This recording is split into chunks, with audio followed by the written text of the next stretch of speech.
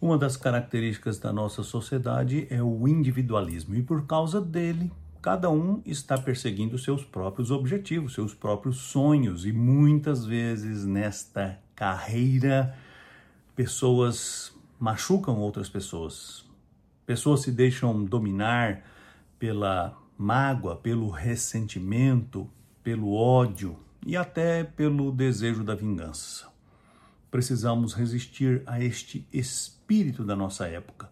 Nós que pela graça de Deus conhecemos a Jesus Cristo, o Salvador, aquele que veio ao mundo para dar a sua vida em resgate por nós, precisamos aprender com ele que devemos ter um coração cheio de compaixão, amor e capaz de perdoar.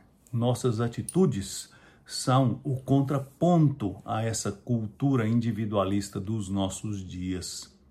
O apóstolo Pedro, em sua primeira carta, no capítulo 3, no versículo 9, instruiu os discípulos de Jesus Cristo assim: não retribuam mal com mal, nem insulto com insulto. Ao contrário, bendigam, pois para isso vocês foram chamados, para receberem bênção por herança. Aqueles que foram alcançados por Jesus Cristo foram transformados em suas testemunhas. E o que testemunham é a obra cheia de amor e compaixão de Jesus Cristo. A obra de redenção. Jesus Cristo deu a vida para nos dar a salvação, para nos transformar e para nos fazer semelhantes a Ele. E Pedro está dizendo que nós devemos agir como ele agiu. Ele foi compassivo, ele foi paciente, ele não tomou a vingança em suas mãos, ele entregou a sua vida como um sacrifício.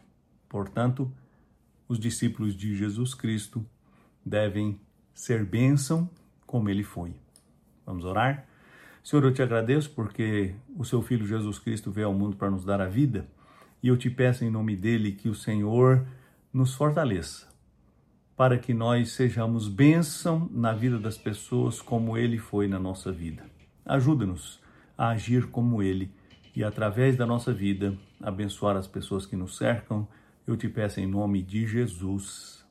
Amém. Eu sou Aguinaldo Faria. Sou pastor da Igreja Presbiteriana da Moca, em São Paulo. Você pode receber mensagens semelhantes a esta diariamente. Basta se inscrever no nosso canal. Eu tenho certeza que Deus sempre tem uma palavra para o nosso coração.